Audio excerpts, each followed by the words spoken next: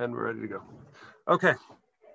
So we begin tonight the second of the 13 principles. So before we embark on reading it together, so we should go ahead and or discussing it together. We should read it together. So it goes as follows. The top is the wording of the Rambam, and you can follow along in the English. Sometimes English gets confusing for me. So it says as follows: Hayesod Hasheni. The second principle is Yichudo Hashem Yisbarach. So this is the unity of God. Kolomer, in other words, Shenamin Shezeshu Sibas Hakol, that there's an obligation for every Jew to believe that the source of everything which exists, that's the Sibas Hakol, the cause of everything in existence, Echad. So that being what we call Hashem, so that being is one. Ve'eno ke'echad hazug. When we talk about the unity of God, it's not as if he is a pair, that there's two of them. V'lo ke'echad hamin, or is it like a species, which also could be described, that there would be a name for a species. V'lo ke'ish echad hamurkav, and nor is Hashem's existence like a person who is a composition or comprised of all sorts of different parts. Shunechlak lachadim rabim, because a human being, even though we may describe a human in terms of a singular existence, every person is going to have a name, but that person, as we know, can be broken down into different body parts and whatnot. V'lo echad kemo haguf hapashut ha'echad b'minyan, nor is even going to be one, which is something which is a unit of something. Shemakabel hachiluk v'apreda le'ein sof, which we know scientifically you could go ahead and you could break down anything which exists, anything which has physical existence, into smaller and smaller parts, and there is innumerable parts which anything can be broken down into. Aval hu yitaleh. But when we talk about HaKadosh Baruch Hu in his unity, echad be'achtus, so he is like the unity of unities. She'en kamosa achdus b'shum panim, and there's nothing else which exists which has unity, which resembles the unity of God. And we're going to talk about this in the course of our discussion tonight, the unique nature of this unity of Hashem. V'zeh hayesod hasheni, and this second principle, Mora alav mashenemar, and this is essentially captured in what we say at least twice a day, 3 times a day. Shema Yisrael Hashem Elokeinu Hashem Echad, that Hear, O Israel, Hashem our God, Hashem is one. And that Echad, that's the emphasis on the unity of Hashem. So now, what exactly does this mean? So as the Rambam says, that as we struggled in the first principle, it's difficult to be able to come up with an example of what we mean, something which we could use as a model or as an example of what God's unity is all about. And this idea that it's something which is really beyond our comprehension, if you remember that there are 3 different formulations of the 13 principles which we generally have. One is the Rambam's original formulation in his commentary to the Mishnayos at the beginning of that last parak of Sanhedrin, where he originally formulated the 13 principles. Then we have the Yigdal form of it. So the Yigdal is a very short poetic version which captures the essence of the 13 principles. And then we have the Animamin version of that, which is another way of being able to capture or to summarize the 13 principles. The Animamin version isn't in rhyme, and we don't have really a tune for that, so it's not as we're not as familiar with it. But Yigdal, we are familiar with. So in Yigdal, in the second principle, we begin with the phrase Echad ve'en yachid ki yichudo. The Kadosh Baruch Hu is one. That's the Echad. Ve'en yachid ki yichudo, and there's no unity which exists in all of the universe which resembles HaKadosh Baruch Hu's unity. And as we said, everything else is going to be able to be broken down into smaller and smaller units. A person is made up of cells. Cells are made up of atoms. Atoms are made up of, I don't know what it is, but everything is going to be divisible into smaller and smaller parts. And that's the nature of things which are physical. The nature of things which are physical is the capacity to break it down into microscopic and submicroscopic and submicroscopic different parts. But on at least initially, on very simplistic terms, HaKadosh Baruch Hu is a completely spiritual being, and spiritual things cannot be broken down into smaller parts.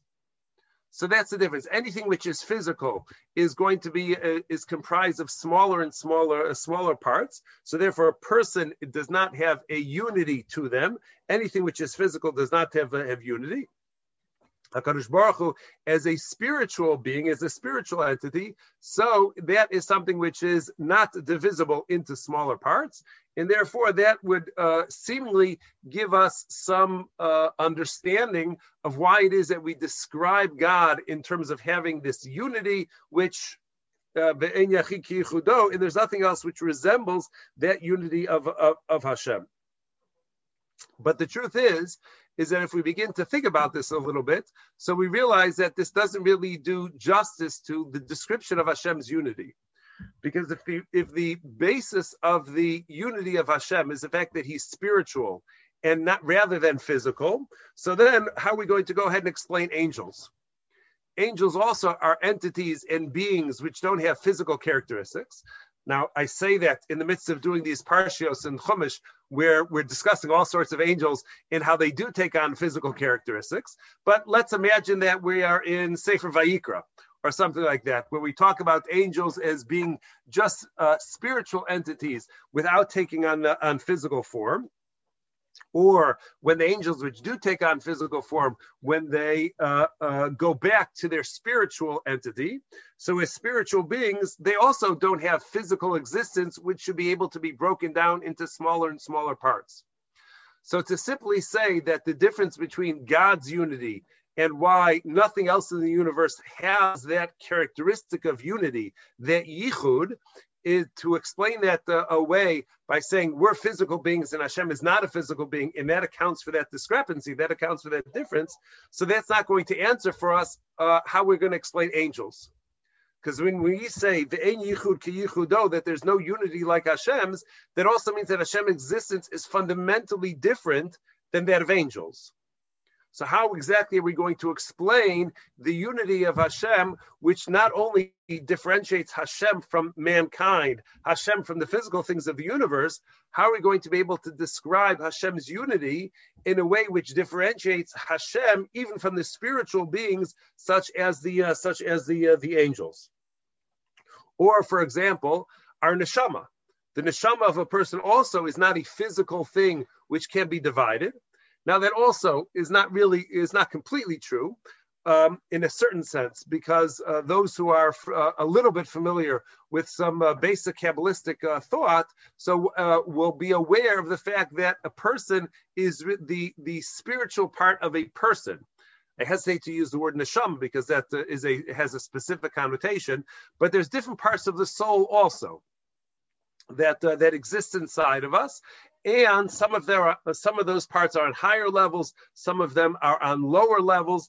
If you've ever been around when at a shiva house, when I was there talking to the Avelim, so it's not uncommon that I describe to them a little bit about the journey of the soul following death. That there's a certain part of the soul which, once the soul separates from the body, there's a certain part which goes straight up to Shemayim, and that's a part which is going to have the judgment for the person's lifetime, their activities during their lifetime. But there's another part of the soul which stays together with the body, finds it difficult to move away from the body altogether, and sort of hovers there together with the body until the body is buried. That's a part of the soul. Again, you may or may not be familiar with the idea, but that's a part of the soul that we say is present during the time of the Hespedim.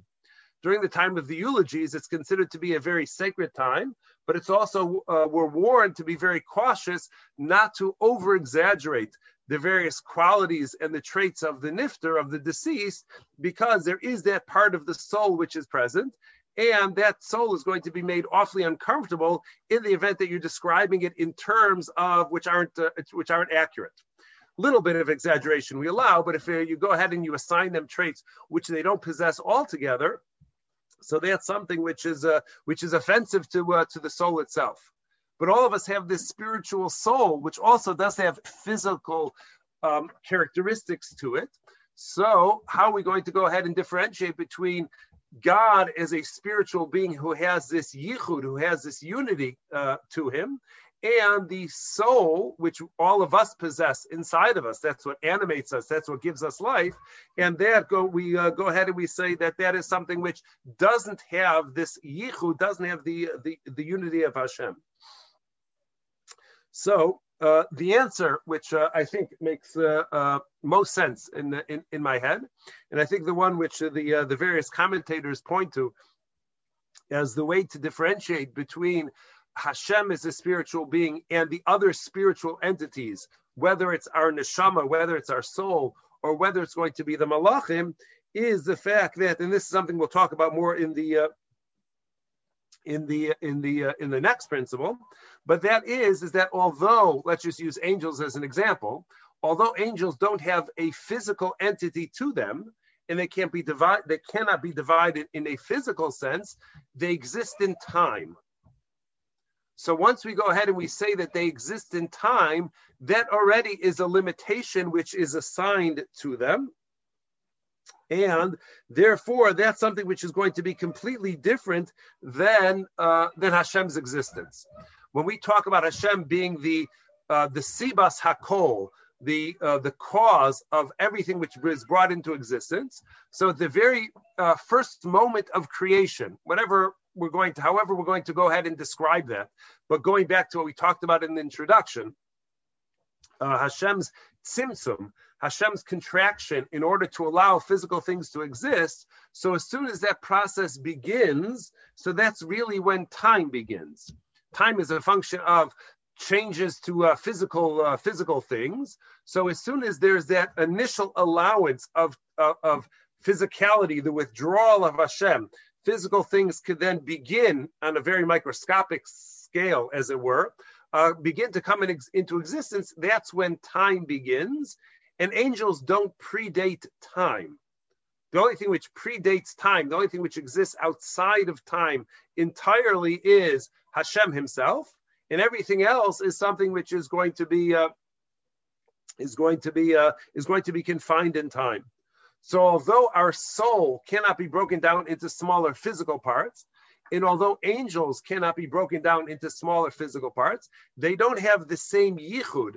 They don't have the same characteristic in terms of the unity of Hashem, the unity of Hashem's existence, because they're all confined to time. They're in the timeline or some sort of continuum of time, whereas Hashem himself, Hashem is outside of time.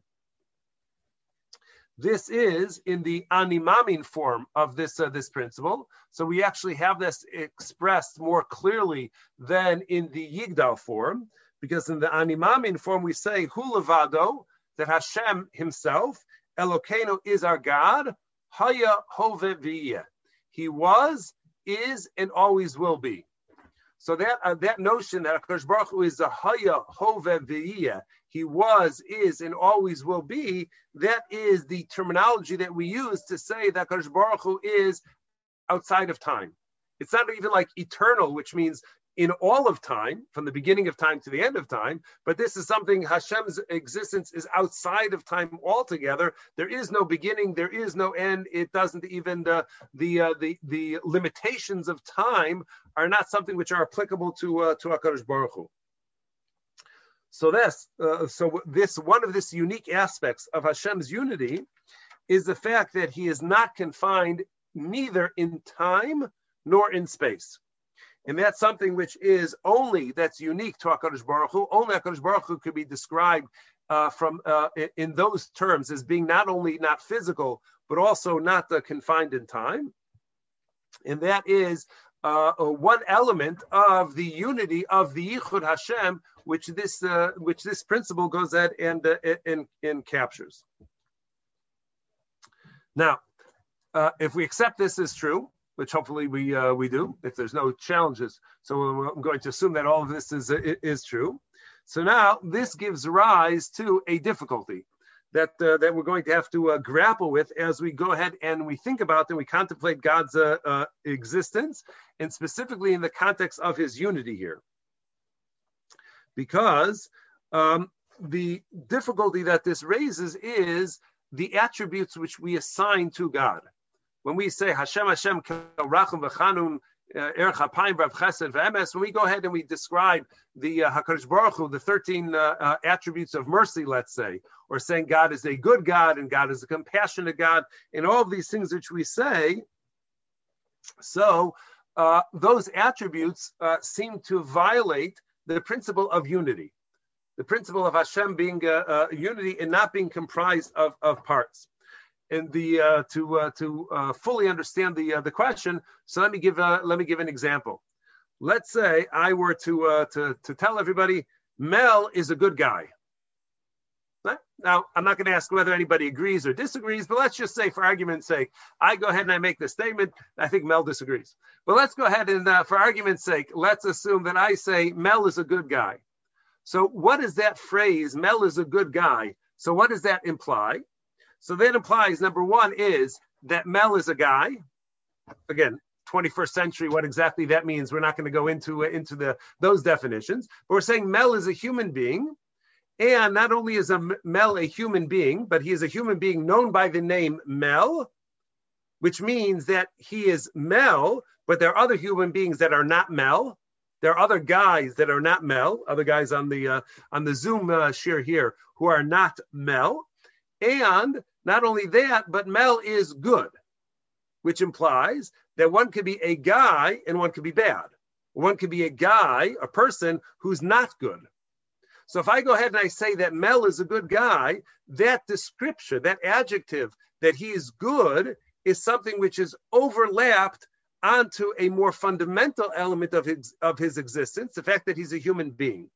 So he's a human being who is good. So that attribute isn't part of the essential definition of being human. It's an adjective which overlaps on top of that. Some people earn that adjective of being good, and some people, through their behavior, don't earn the adjective of being good. But that attribute which I'm assigning to Mel is not something which is an essential part of his existence. So if that's true, if we say God is good, God is compassionate, God is loving, so all of those descriptions, they could give inference that it may be possible for God to not be loving, or for God to not be compassionate, or for God not to be good, but he happens to possess those attributes. So if we look at attributes as being adjectives which go on top of the essential definition of what we're describing, that would seem to tell us that the description of God, the attribute of God as good, isn't essential to his definition. And if that's true, so now we've lost out on the Yichud Hashem. We've lost out on the definition of the unity of Hashem. It no longer holds true once we could go ahead and we could describe him with adjectives which describe his existence. Right. So how do we go ahead and how do we reconcile this? So the truth is that this difficulty arises similar to what we talked about. I don't remember if it was last week or the week before, but we talked about the great philosophical question of whether Hashem could go ahead and create a rock that he cannot that he cannot lift. So that question, at first glance, seems to be a conundrum, an unanswerable conundrum, because either way you go, you're going to say that there's something God cannot do. Either there's something he cannot lift, or there's something which he cannot create. Either way, that implies some sort of a limitation. So this question also, that the attributes of God, of being good, of being compassionate, being merciful, so those disturb us only because we are really trying to understand God from a human perspective, which is what we're always forced to do. But the truth is that those descriptions which we have for Hashem in human terms, so they are really they shortchange an accurate description of who Hashem is. There are weak attempts in order to be able to anthropomorphize or give God human characteristics, which in reality, those are not accurate. Let me give you an example, one which I think will be, or hopefully will be easier for everybody to understand. There are two basic names that we have for Hashem. They are the Yud-Kei Vav-Kei. When we say Hashem, that's the name, Baruch Atah Hashem, that's one name, the Yud-Kei Vav-Kei. And then we have the name of Hashem, Elokim, or let's say Elokeinu. So when we say, like in the pasuk of Shema, which we quoted, Shema Yisrael, Hashem Elokeinu, so Hashem is one name we have for God. Elokeinu is the second name that we have for God. Why does God get two different names? So we know that the two names connote different aspects of God's existence. The name Yud-Kei Vav-Kei, so that's the name that we use to describe God when we want to talk about the element of his existence, which is chesed, which is kindness. The expansiveness is something where we will go ahead and you'll find the name of Hashem in that particular context. That happens to be the element of God's existence which Avram Avinu uncovered. He saw God as a God of chesed, and that's why it's by no mistake that of all of the avos, so Avram Avinu is the one who is the epitome. He is the one who personifies chesed more so than any of the other avos, because that was his perception of God as God. That goes back to God being the creator. So God being the creator, so that was an act of the ultimate chesed. So chesed, the name Yud-Kei Vav-Kei, always talks about God's expansiveness and God's kindness.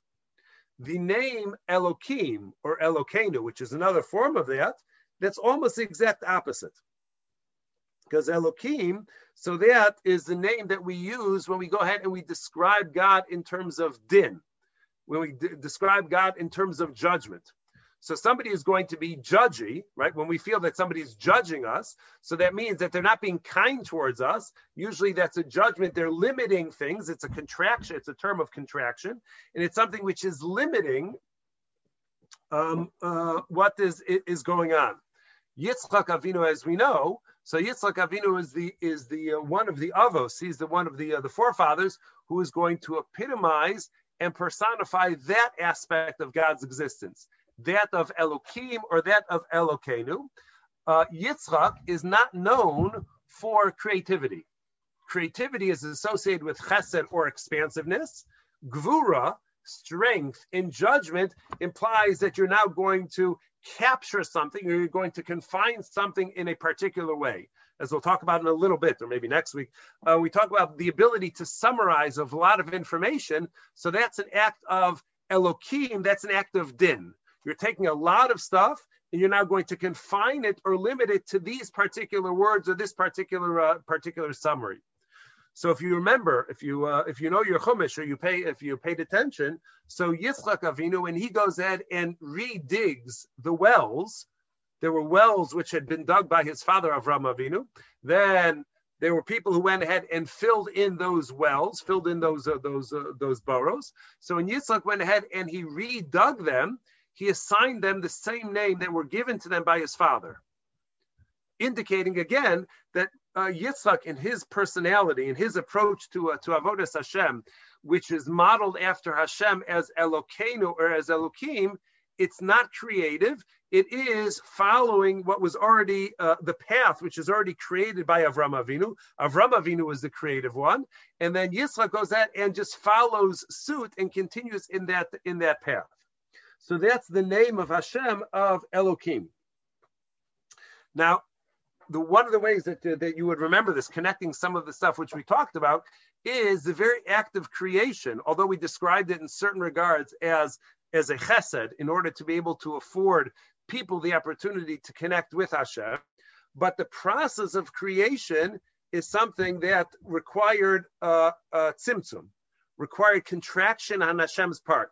Hashem had, again, we don't know exactly what it means, but Hashem had to withdraw his existence in order for physical things to come, in order to allow physical things to be able to come into existence. So he had to withdraw himself in order for the physical to enter into this world. And that's why the pasuk says, the very beginning of Chumash begins, Breishis bara Elokim. So it's the name of Elokim, which was necessary in order to go through this creative process of allowing the universe to come into existence. If HaKadosh Baruch Hu's chesed was dominant at that point, so then his existence or his entity would expand, whatever expansion means from God's perspective, but it would be expansive, and then the physical wouldn't be able to come into existence. So creation itself required that aspect of God's existence known as Elokim or as Elokeinu, rather than as Hashem, which is Chesed. Okay, now knowing that we have these two different names of God, one is on one end of the spectrum, that of Chesed, that of kindness, expansiveness, and the other on the other end of the spectrum, which is Din and Gvura and contraction.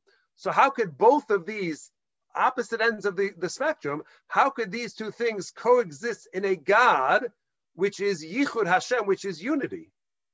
Unity means that there's one entity, there's one being which is there, and now we're describing God in these two very different personality traits, very different characteristics. Avram and Yitzchak were very different from one another. They were father and son, but their approach to Avodas Hashem, their understanding and their focus and their emphasis were very different from one another.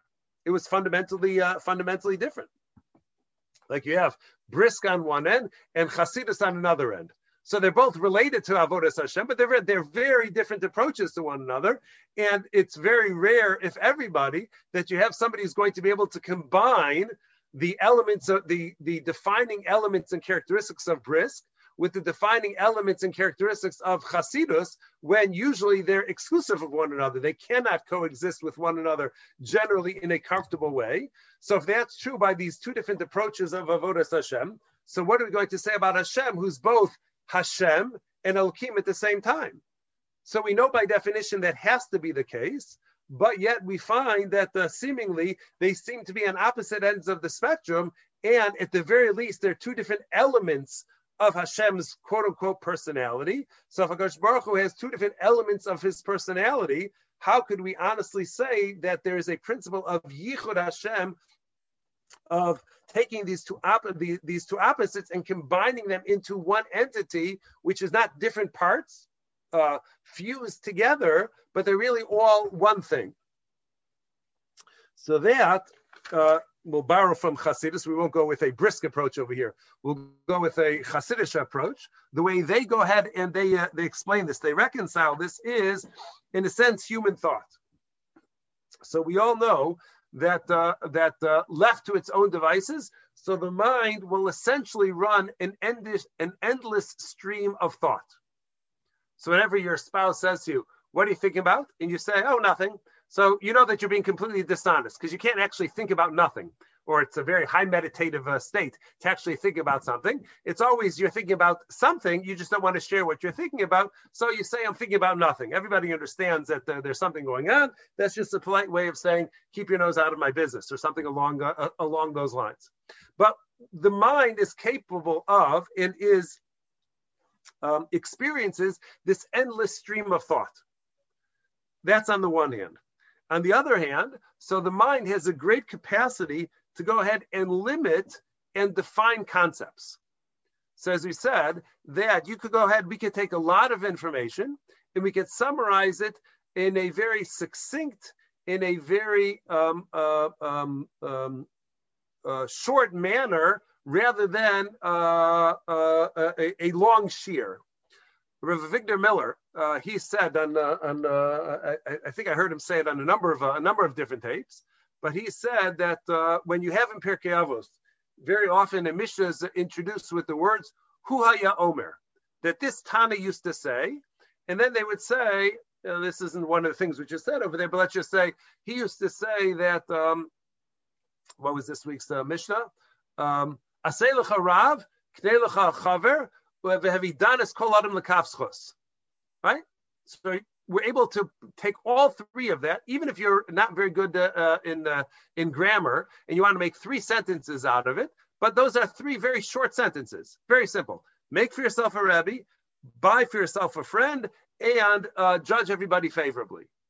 So Avigdor Miller said that Chazal are demonstrating there an amazing capacity to go ahead and take these three concepts and to state them so succinctly. When that Tana, the author of that statement, originally gave the shir where he discussed these things, each one of those elements was discussed for 3-4 hours on end. So first he discussed what it means to say Aseh L'Charav. What does Aseh L'Charav mean? And he gave a whole Shabbos Shuvah drasha about Aseh L'Charav. And then come Pesach time, and he gave a whole Shabbos HaGadol drasha about Uknei L'Chachaver, the importance of getting for yourself a friend.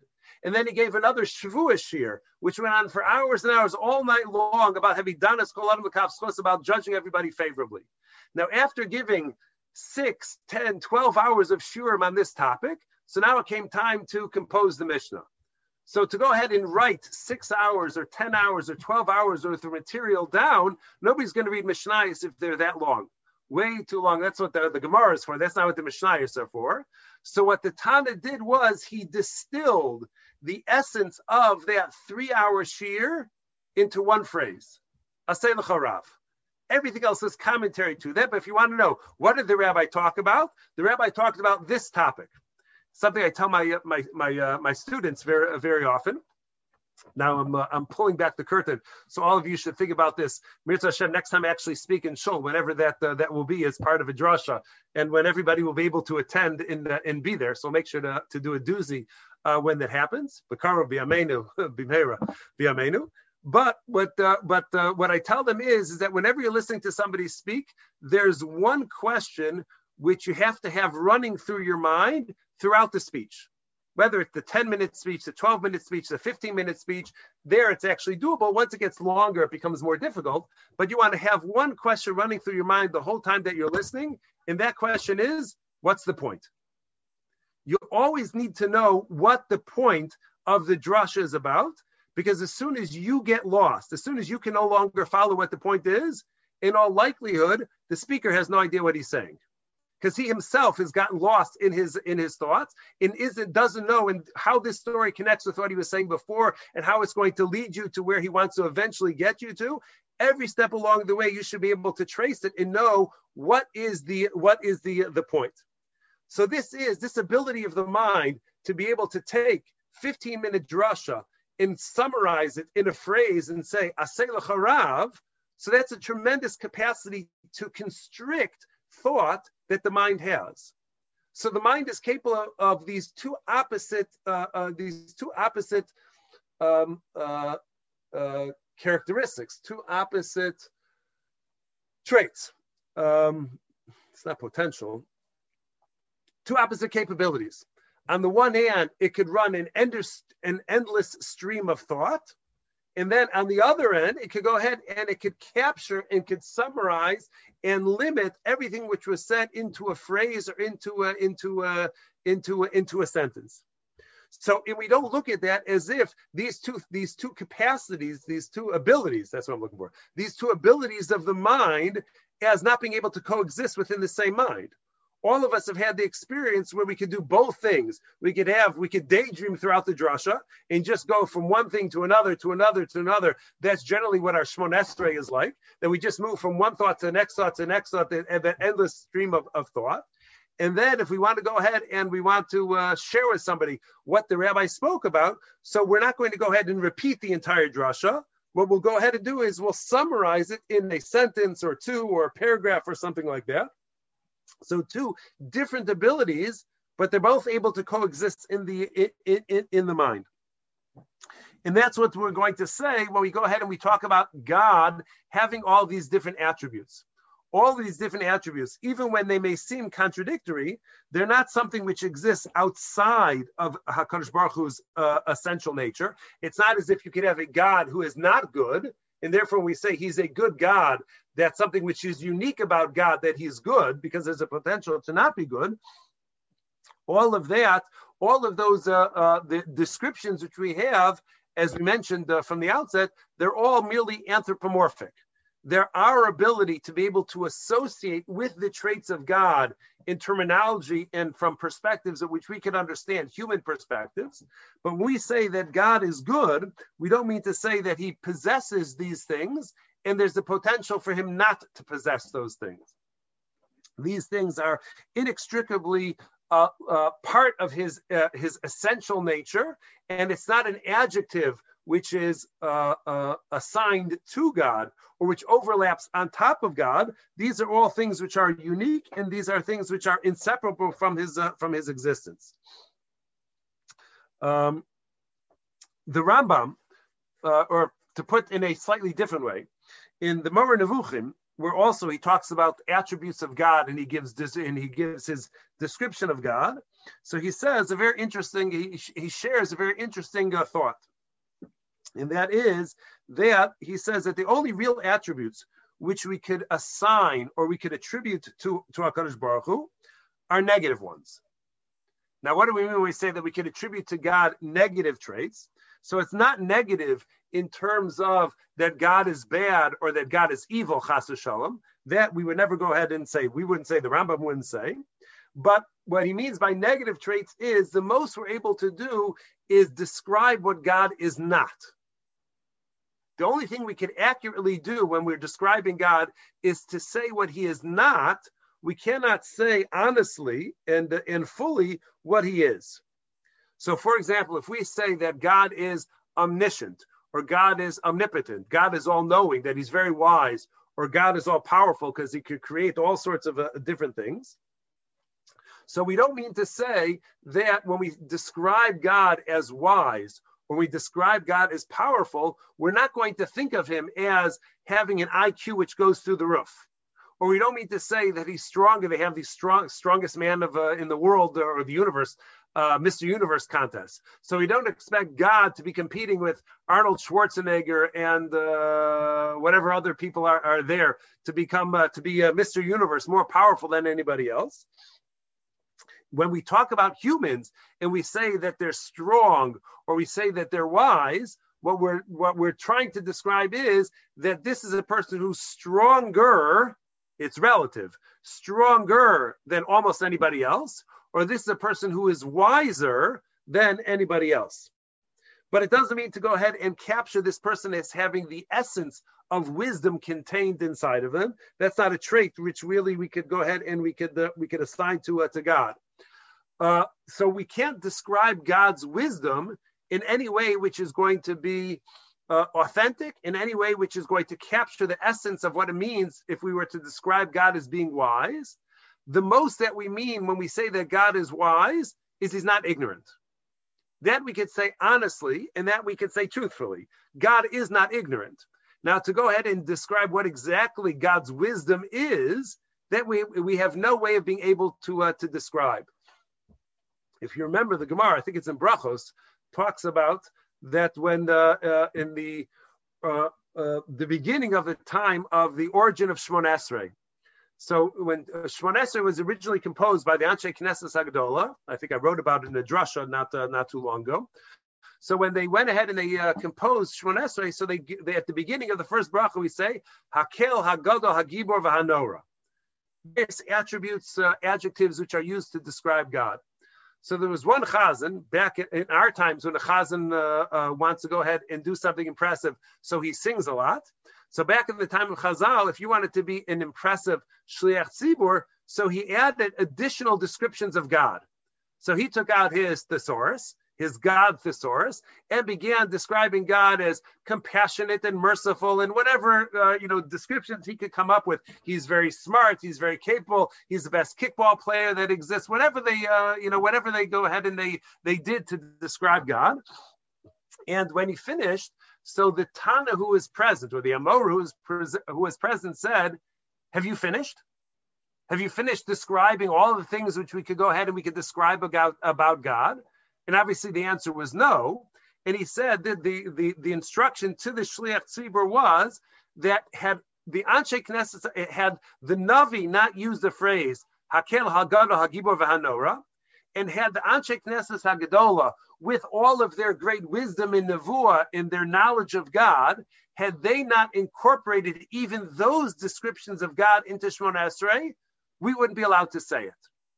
Because normally when you describe somebody as possessing this trait, so the implication is they have this trait, but not another trait.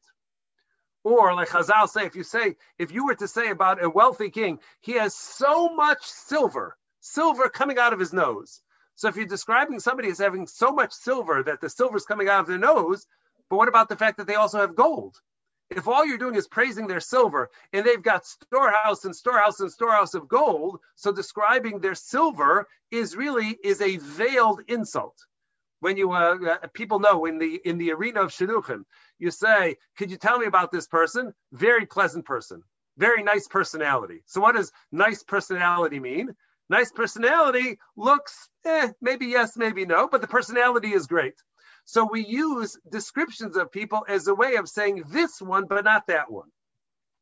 So when it comes to God, we say God is wise and God is powerful and God is mighty. So we don't mean to say that he's mighty in a way that we could describe his might. All we could really say is he's not weak. That's as far as we're going to be able to go in terms of our description of Hashem. So therefore, so that's why when we go ahead and we see traits which describe God as being omniscient and God as being omnipotent and Hakel, Hagadol, Hagibor, V'Hanor, all of those things, we have to realize that we're not truly capturing what exactly it means when we say that God is any one of those things. What we really, the Rambam says, what we really need to think about is that if he has that trait, that means he is not the negative element of it. That's what the Rambam means by a negative description of God. We know for sure he's not ignorant. We know for sure he's not weak. But to go ahead and say, to think that when we say God is smart, that means he's as smart as Einstein, or he's as smart as Newton, or he's as smart as whoever, Da Vinci, or whatever, more creative than one of those people. So there's no comparison between the creativity of Beethoven or Mozart or somebody like that, and when we talk about the HaKadosh Baruch Hu's creativity. Because none of those traits are descriptive of God in terms of his essence. They just are instructive as far as what God is not. Actually, no. I think we'll hold it over here for tonight. This one, because we'll have another question answer, which will go beyond the minute or so, which we have. So, if anybody has any questions, want some clarification, feel free to ask. Otherwise, we will say goodbye for tonight. Remind you that on Thursday we have a class also, at least for now, scheduled at 8:30. Topic is going to be an exciting one. Don't know what it will be as of yet, but it will certainly be an exciting one, which you won't want to miss. And we're good. Thank you, Rabbi. All the best. Take care, everybody. Stay healthy and stay safe. Thank you. Thank you. Be well.